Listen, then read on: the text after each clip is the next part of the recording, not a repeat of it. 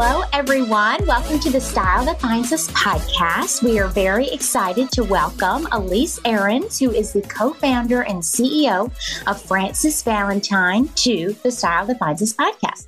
Elyce co-founded lifestyle brand Frances Valentine with her best friend, Kate Spade, to fulfill their mission of creating mood-boosting, conversation-sparking, confidence-building styles that celebrate a life well lived. During the episode, we're going to talk to Elyce about starting and growing Kate Spade, where they got the idea for Frances Valentine, what's coming up for spring 2023 and beyond. Thank you so much for being here. Thank you for having me. Will you talk to us about your journey from college to starting Kate Spade and now to Frances Valentine? Yes, I certainly will. So I had an unlikely beginning in the fashion business. I was the last of four daughters who grew up on a farm in Kansas. And my mother was a graphic illustrator for several fashion companies in Wichita, Kansas. And it's probably where I got the love of fashion. But she would take a subscription to Women's Wear Daily every day. And then, I became hooked on Vogue. And then when Elle came out, I couldn't wait for the next issue. In any case, I met Katie Brosnahan at the University of Kansas when we were freshmen in college. And we became best friends almost immediately. What I didn't realize was that we were next to each other in our dorm rooms, and her last name began with a B and mine at the time began with a C. And I always thought, oh, isn't it just amazing that we met and it was meant to be? But it was really about the alphabet. So it wasn't really, one of those things that was meant to be. But we became best friends. Her sister talked us into moving to Arizona our junior year. So we finished college. We moved down there together. We finished college at Arizona State, where we met Andy Spade and his brother David. And Katie and Andy had worked at a men's clothing store together. Once we graduated from college, we were supposed to take a trip to Europe together. And it was sort of our senior trip. And I looked at my bank account and I said, Katie, I can either go on the trip with you or I can move to New York, which has always been my dream. And so I chose New York. I moved to New York. She went to Europe. And when she came back through JFK, she called me and she said, I don't know what I'm going to do. I have $5 left and I can't get back to Arizona. And I said, well, move in with me. Come here. You can temp and do temp work until we save up enough money for you to come home. And the temp agency had sent her to Mademoiselle magazine. And so that was her start in the fashion business. And I tried to get a job at the fashion magazines, but with no connections and no way of getting in at the time, I started working for different fashion companies. And I worked for a fashion photographer booking his hair and makeup people. And then I worked for J.G. Hook, which is an old brand. I don't even know if it's still around anymore, but it was kind of a Nantucket, Martha's Vineyard, Block Island-y, very preppy brand. I did all the PR for them.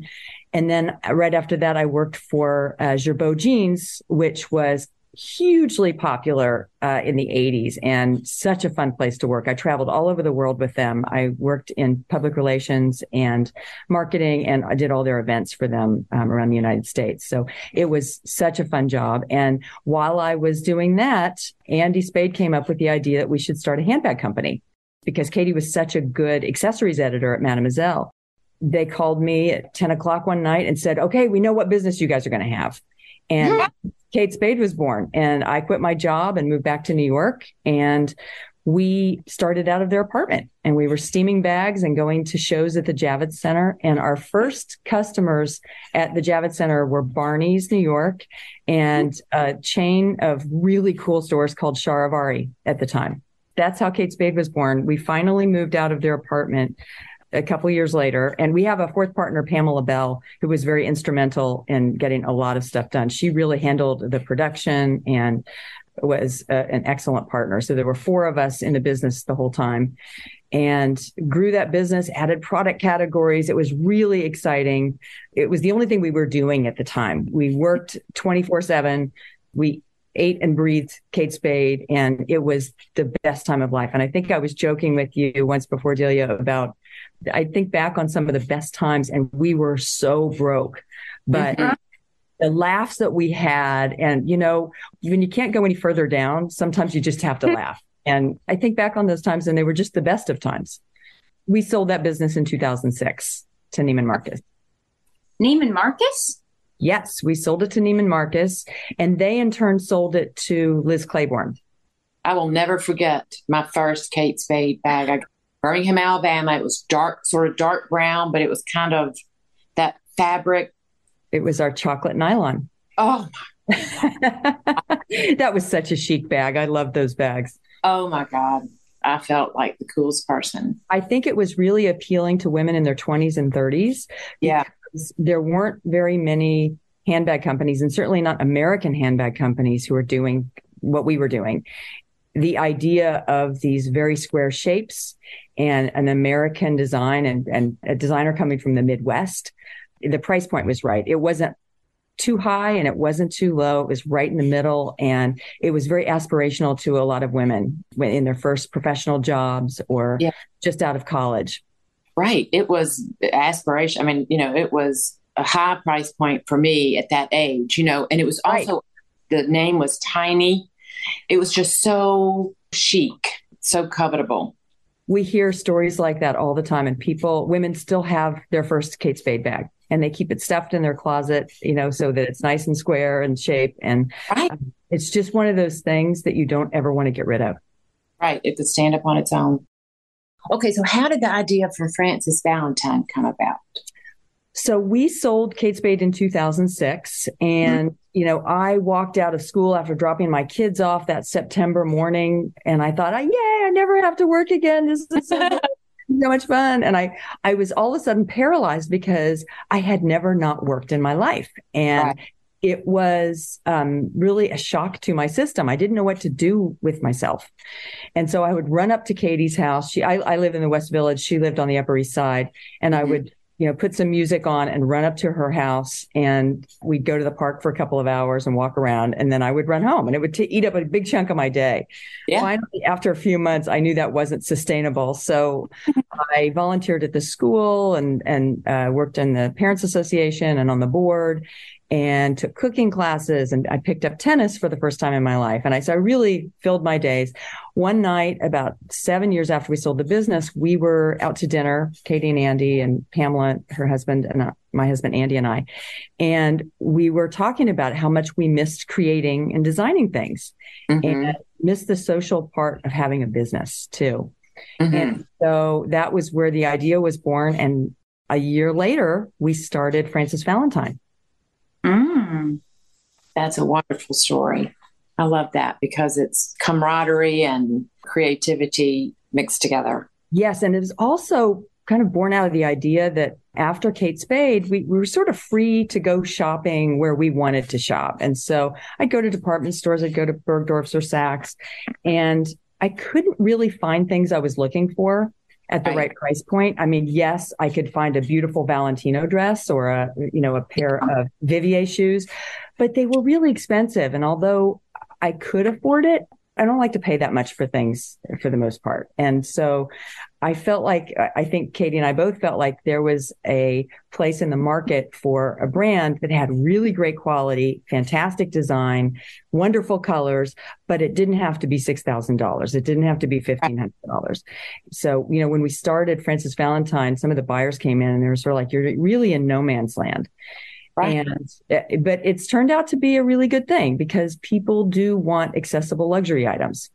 For sure. Right. And that's no man's land. I mean, you figured out what we're looking for. I feel like so many brands, I still can't figure out who's buying it, who's their target, or who do they think their target is? Because I feel like a lot of brands are missing the mark.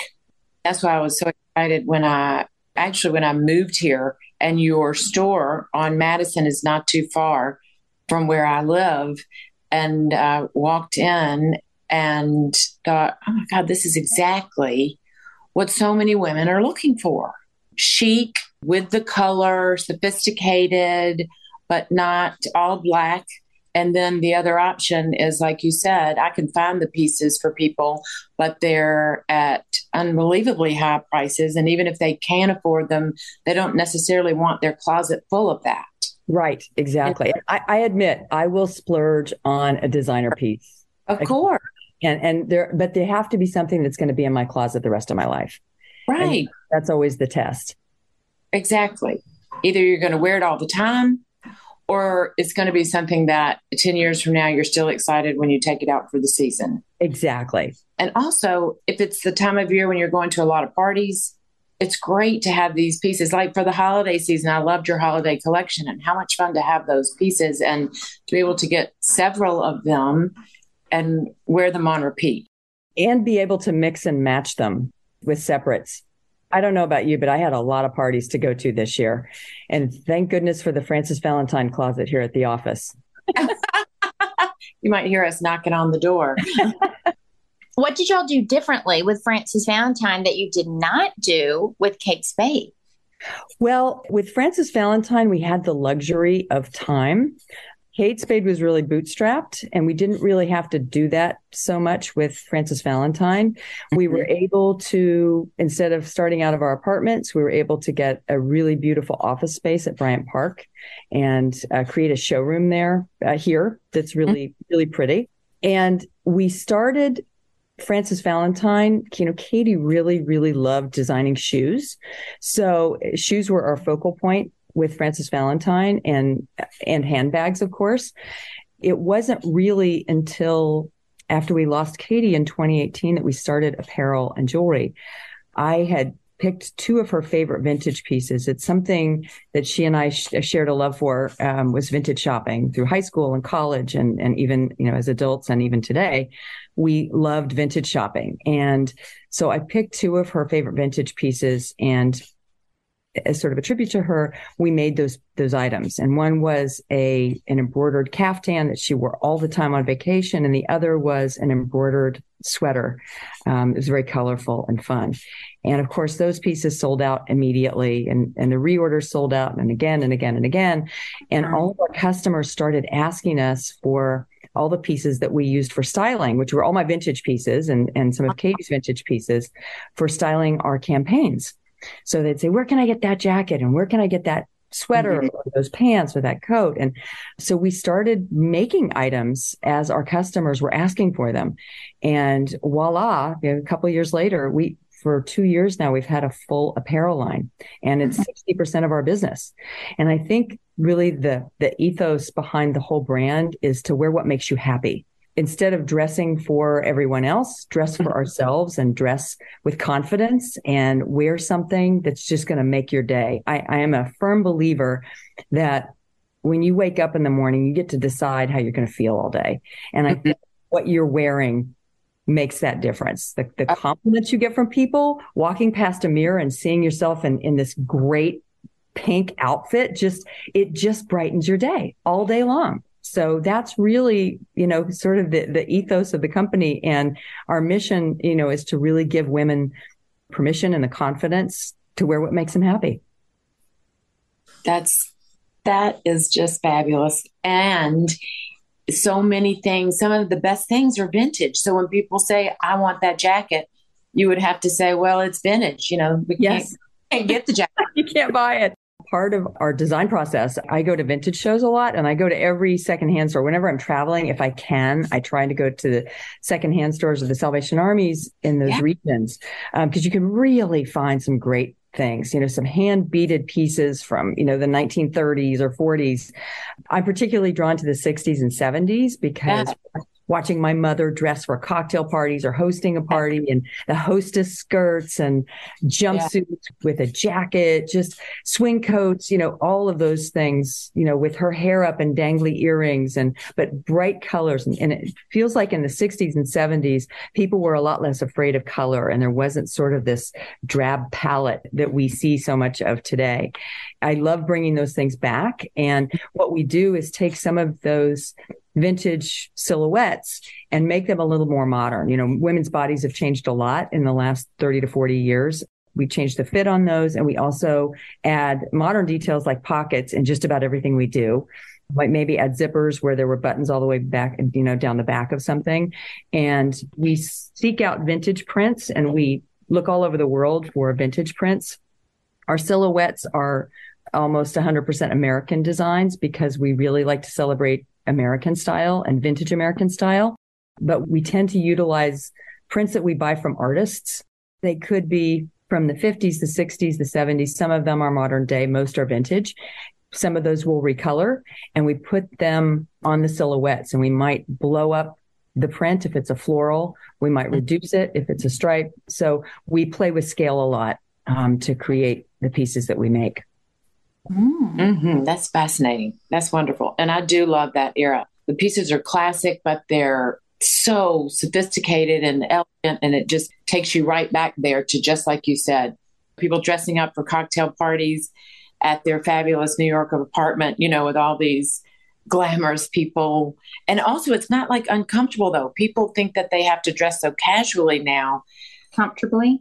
And casually. Yeah. They're just sort of, it's a blah situation. And then, I know I'm not cutting anybody's style preferences down, but I feel like what you've done is you brought glamour back.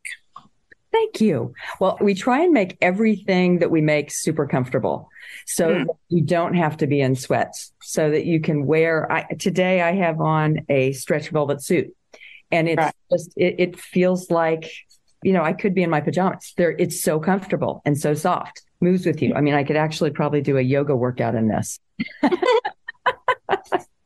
Exactly.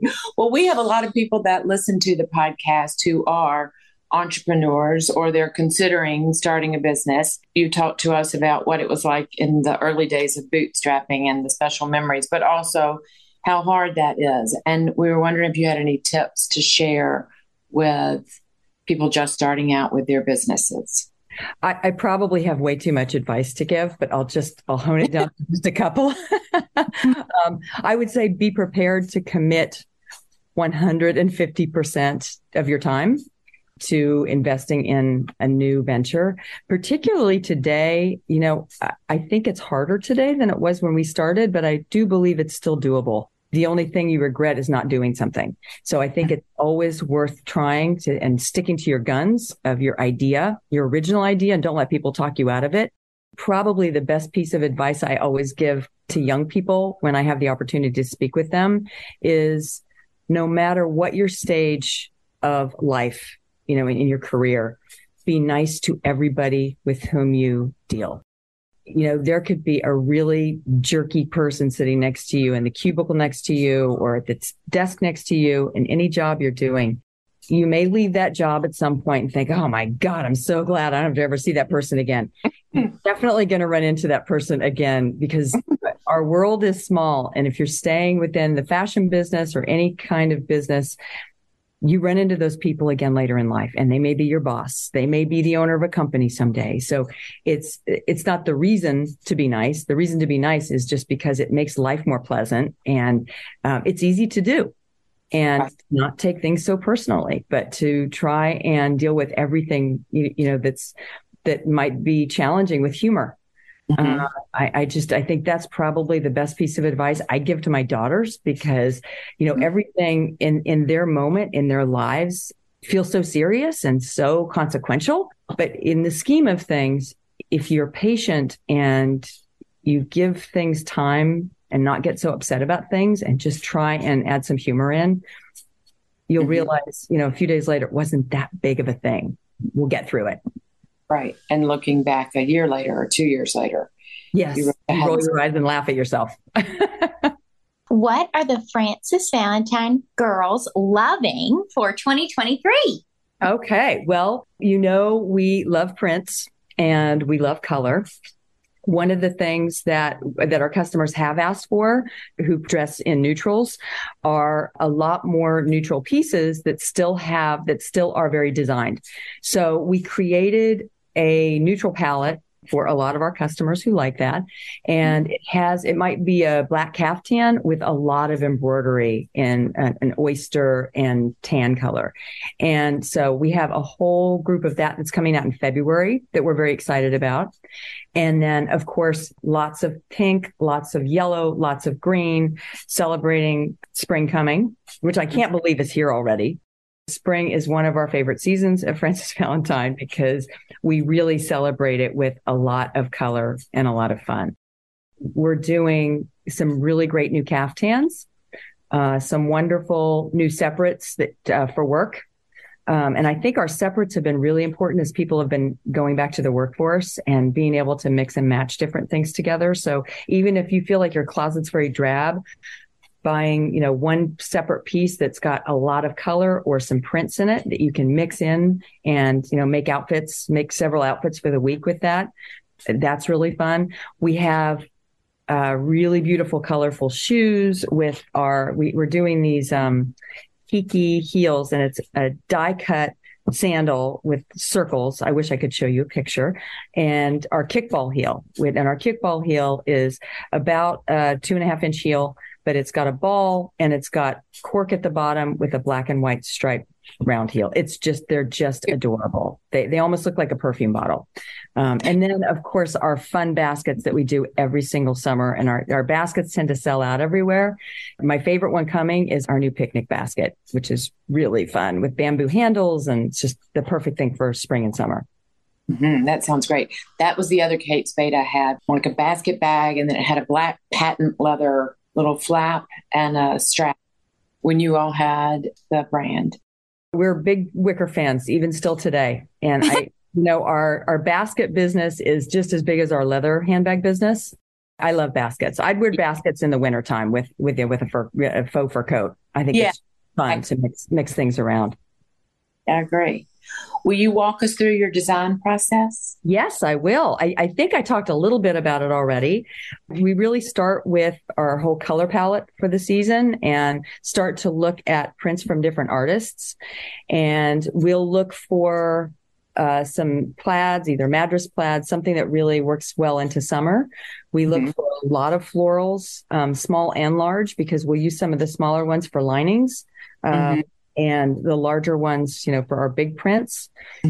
We love stripes here. So if we can find some really interesting stripes, we look for stripes as well. So we start with that. We usually have 10 to 20 different prints that we're working with during spring. Some of them will fall out and we'll use it for a different season. And then we select fabrications we're going to use, and of course go to the vintage shows and pull any pieces. I have a lot of vintage pieces in my closet that are go-to pieces for us. One was my fisherman sweater that I bought at a vintage store 30 years ago, and it still looks just like brand new today. I wear it everywhere all the time. I take it on every vacation. It's such a great sweater. And we made that, and it's one of the pieces that's sort of an essential piece in our line because we use it for styling all the time. So that process, we put samples into work. We do all the CADs at our office where we're putting prints, and we can do it all, on the computer. And we have an excellent design team. We do it all together. And then we'll send all of those off once we're satisfied with that for first samples. The samples come back and they're in my size. So I try them on. I want to make sure that they feel good, that they're comfortable, that the pockets are in the right place, that the zipper works, that everything about that fits well and looks great. And we'll make those corrections on those samples, send them back to the manufacturers, and then we get our second set of samples, and then we go to market. How far in advance does that begin? Well, we, for instance, right now we are working on resort for next year, which will be, it launches December. It's December and January. It really sells a lot in January. Right. So we're working on that right now. So it's almost a whole year ahead of time. Oh my gosh. I know. That's what I always try to explain to friends who don't work in fashion. I mean, you live so much in the past, present, and future constantly. Your brain is like a scramble. Yes, exactly. Some mornings I wake up and I'm thinking, okay, are we in fall? Are we in spring? Are we in summer? Are we in resort? I don't know, because I might be going to a store event where I'm talking about the current season, which could be, resort right now. Yeah. We're working on, we're finishing up fall. We're going to market to sell fall in 2 weeks. Right. And we're starting to upload all of our campaigns because spring and summer is launching in our stores shortly. So we're just in every season all the time. In one day, your brain. Right. time periods. Okay. We are so curious to know, how did you develop your sense of personal style? Gosh, growing up where I did, I was kind of in the middle of nowhere on a farm in Kansas. And around there, everyone wore jeans and overalls. And, that was just sort of not really the dress code, but it was what people wore to work and to school. My mother took me to New York when I was 14. And I fell in love with New York. I just was like, oh my God, everybody's dressed so well and they're so good looking and they're bustling and going here and there. And I think my mother had a lot to do with it. She always did the costumes for community theater in our local town. She was a fashion illustrator. She took a subscription to Women's Wear Daily, which came every day, even to Kansas. And I loved fashion magazines. And even though I went to school for journalism and I was really interested in politics at the time, Mary Tyler Moore was someone who Katie and I both idolized. Yes. And just because that show came out when we were of age, and she was one of the first single women who had a career. And it was in journalism. And so I think that's probably why we both went into journalism as majors in college. And she was an icon, a style icon. You think of all the women on that show. It was Mary, it was Rhoda and Phyllis. All of them had amazing style. Those are real inspirations to me, those women. And that period of time in the 70s was just so cool. Oh, absolutely. I think all of the influences of your younger years and then, growing up through teenagehood and college, you try on different things to see what suits your personality. And I think we all evolve over time. I was very trend driven in high school. And I look back and I'm like, oh my God, I can't believe I wore that. And Katie was very classic always. We hit it off somehow, and our styles each evolved, and probably hers toward mine and mine towards hers. And I think it evolves over time. And, if you finally figure out what's right for you, that makes you feel good.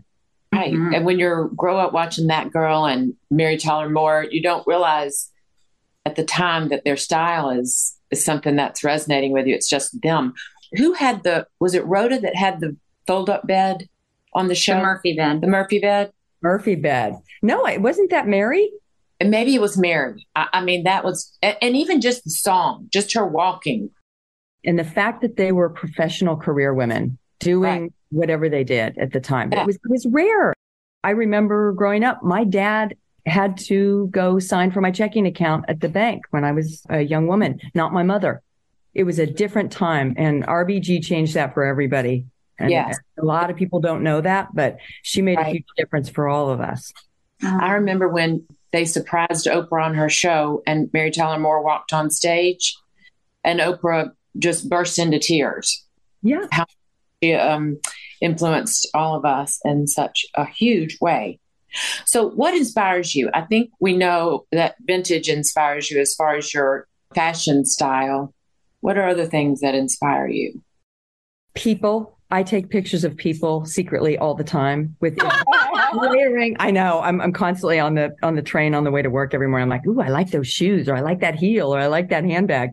So I sneak pictures all the time, but I love people's layering that they do and their use of color. I'm just always fascinated with how different people style themselves. So that's always really interesting to me. Also, my flower garden, I grow a lot of different flowers in my garden. And in July and August, when it's really at its peak, I'm just so drawn to the colors of, for instance, zinnias, the colors that come from seeds that just bloom on their own. You almost can't believe that those colors come from nature. I love spending time in my garden. I think flowers and nature really to think about the deepness of color are huge inspiration to me. When I can visit art, a friend of mine runs the New York Academy of Art, and we're lucky enough to get to go to the shows of the students there. So I'm so inspired by going to be able to do that. And, just nature in general.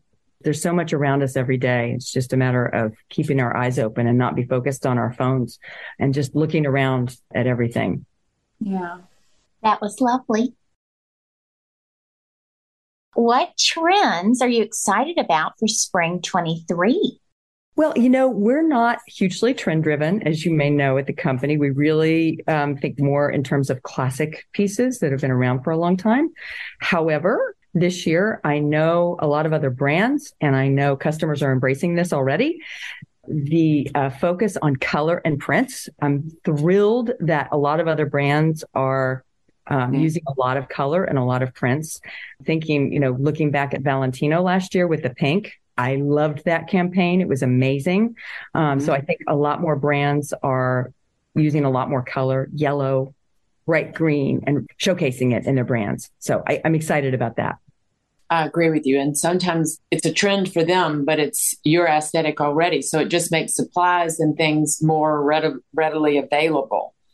Like I always tell my clients, if you're someone who loves hot pink, this is your year to stock up on it, because it's going to be everywhere and, or bright green, whatever it is. And then other years, you won't be able to find it for years. So that's the way I think of trends more than, everybody's got to have this year, that kind of thing. How did y'all come up with the name Frances Valentine? So that's a very interesting story. So we had a lot of different names picked out. A lot of them were names of flowers because, we love peonies, we love ranunculus, but ranunculus isn't a good name for a company. So, but Frances was one and Valentine was one. And we thought, what? We want this to be about this woman. It's based on friendship, but it's your best friend, your favorite aunt, that woman in your life who has fantastic style and who's confident and gracious and the funniest person you ever met. So let's create that woman. And that's going to be who Frances Valentine is. Serendipitously, they were two of Katie's family names. One, Frances, is on her father's side and Valentine is on her mother's side. So it was an even nicer connection and felt really right to create this woman who is sort of our ideal of that favorite woman in your life. Was where we came up with the idea. Brilliant. It is. Can you give us some of your favorite moments from your career? Oh, boy. Oh, there's so many good ones. It wasn't really a moment, but it was, when we were really struggling at Kate Spade, we were broke. We were there 24/7. Some of the best times of our lives because it was so much fun. And it was, it was just everything to us. Probably one of the highlights was when Katie was nominated and won her first CFDA award. She'd won several others after that, but the first time is always so special. And it really made a difference to our business.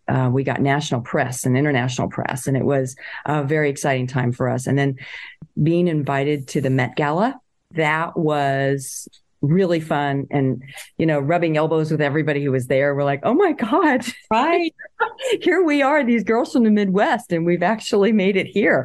So those were some really fun times at Kate Spade that I will always look back on fondly. Yes, those are wonderful. And they give people hope too, that are doing everything that you all were doing and are exhausted and terrified. They can have an idea in their head of what it would feel like when she got the award. Or I was wondering about, I started realizing people were actually buying the bags and what that felt like. Yes, exactly. Really incredible. What does a typical day, probably you don't have typical days, but what would a typical day look like for you? Well, I'm an early riser. I guess you can take the girl off the farm. But I tend to wake up at like 5:30 or 6 every day. And I will get up. My dog usually wakes me up. We have a chocolate lab, and she just, in the second my eyes flutter, she's like, okay, it's time for breakfast. So I have coffee. I usually read Women's Wear Daily and Business of Fashion first thing, Wall Street Journal. And then I will try to do some sort of semblance of a workout between 10 and 30 minutes every day. It's brand new for me. I know I need to. And then I get ready for work, and I take the train to work every day. The subway, I love the subway. I think it's an amazing feat of engineering that we have this thing in our city that can take us anywhere in 10 minutes. So I take the train every day, and I get to work usually about 8:30. I have time to settle in for a few minutes, and then the whole team kind of arrives around 9 or 9:30, and we have meetings with the business units, the e-commerce team, the marketing team, the retail team, the wholesale team, our creative department throughout the week, usually the first couple of days of the week. But I set aside about at least 2 days a week for design and work with the design team basically every single day. We talk, it's just all a mishmash of meetings. And that's when I'm not traveling. I had a very busy travel schedule all through fall. So I'm really happy to be in New York for the month of January and February most of the time. But it's really fun. Every day holds something new. Like today, I'm doing a really interesting podcast with 2 beautiful women. Oh, I was like, we're so excited about that. We're so excited that you just opened a location in our hometown, Birmingham, Alabama. Yes, it's our latest one. We have 6 locations total. We have Madison and 73rd. We have our store in the Hamptons. We have Palm Beach, Houston, Atlanta, and now happily Birmingham, Alabama. And we're opening 2 more this year, one in Alexandria, Virginia in the summer and Naples, Florida. So very excited to get those open this year too. And do you have any favorite vintage stores in Manhattan that you could share with us? Yeah, I've had many, but a lot of them have closed. One of my favorites was on Greenwich Avenue. I think it's called Second Star. There's one, what goes around comes around, but a lot of them have closed. I know Second Star closed right before COVID or right when COVID happened. And I think it's really sad. They won't come back, unfortunately. But the nice thing about the vintage shows is it's really a consortium of a lot of different vintage stores bringing their favorite pieces into one space. So you can get, 200 different stores all in one time, which is really nice.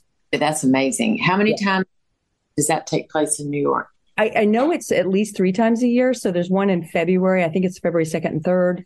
There's one in April. There's one in October. There may be one more, but I'm just not remembering it right now. I love to go to vintage stores when I'm in Paris. There are so many vintage stores in Paris that are fantastic. Yes, same. And then for the vintage shows here, can the public go? Yes, absolutely. It's Manhattan Vintage is what it's called.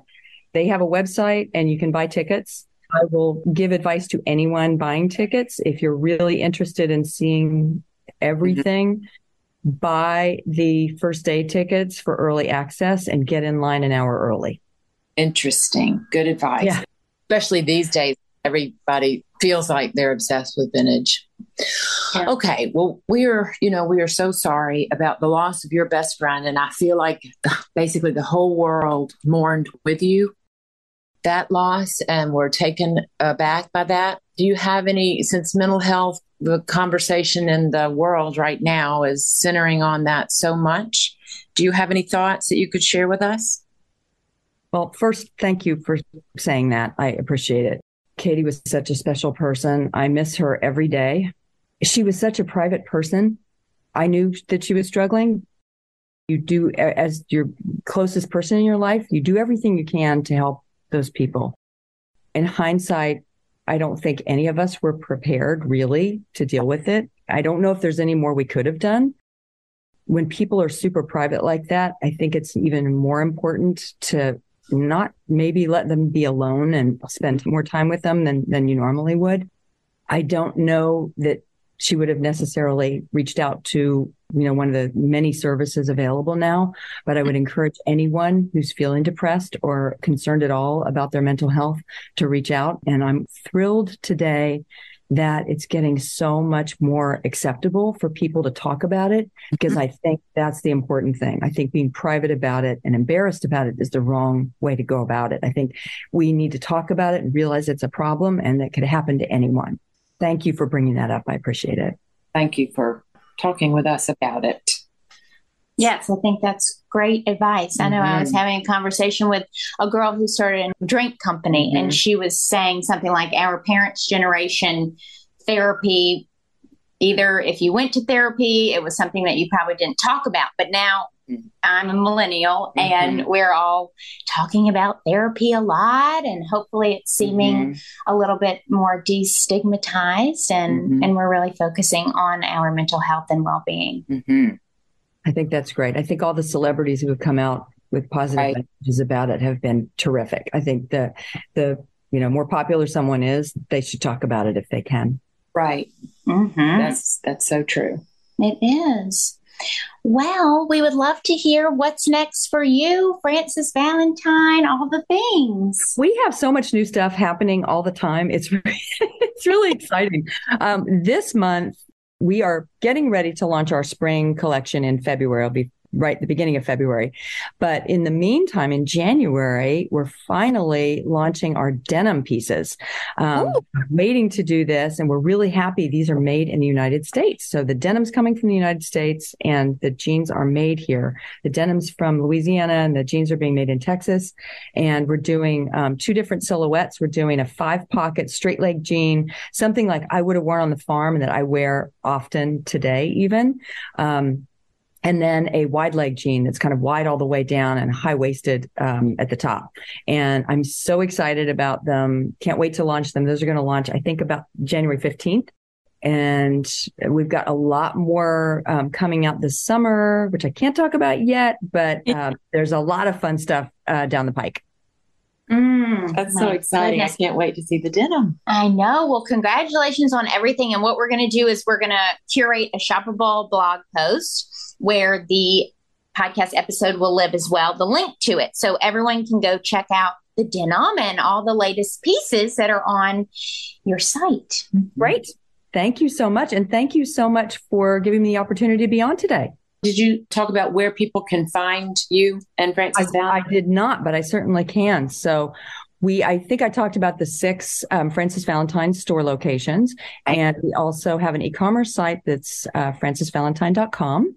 And if you want to find us on Instagram, it's FValentine New York.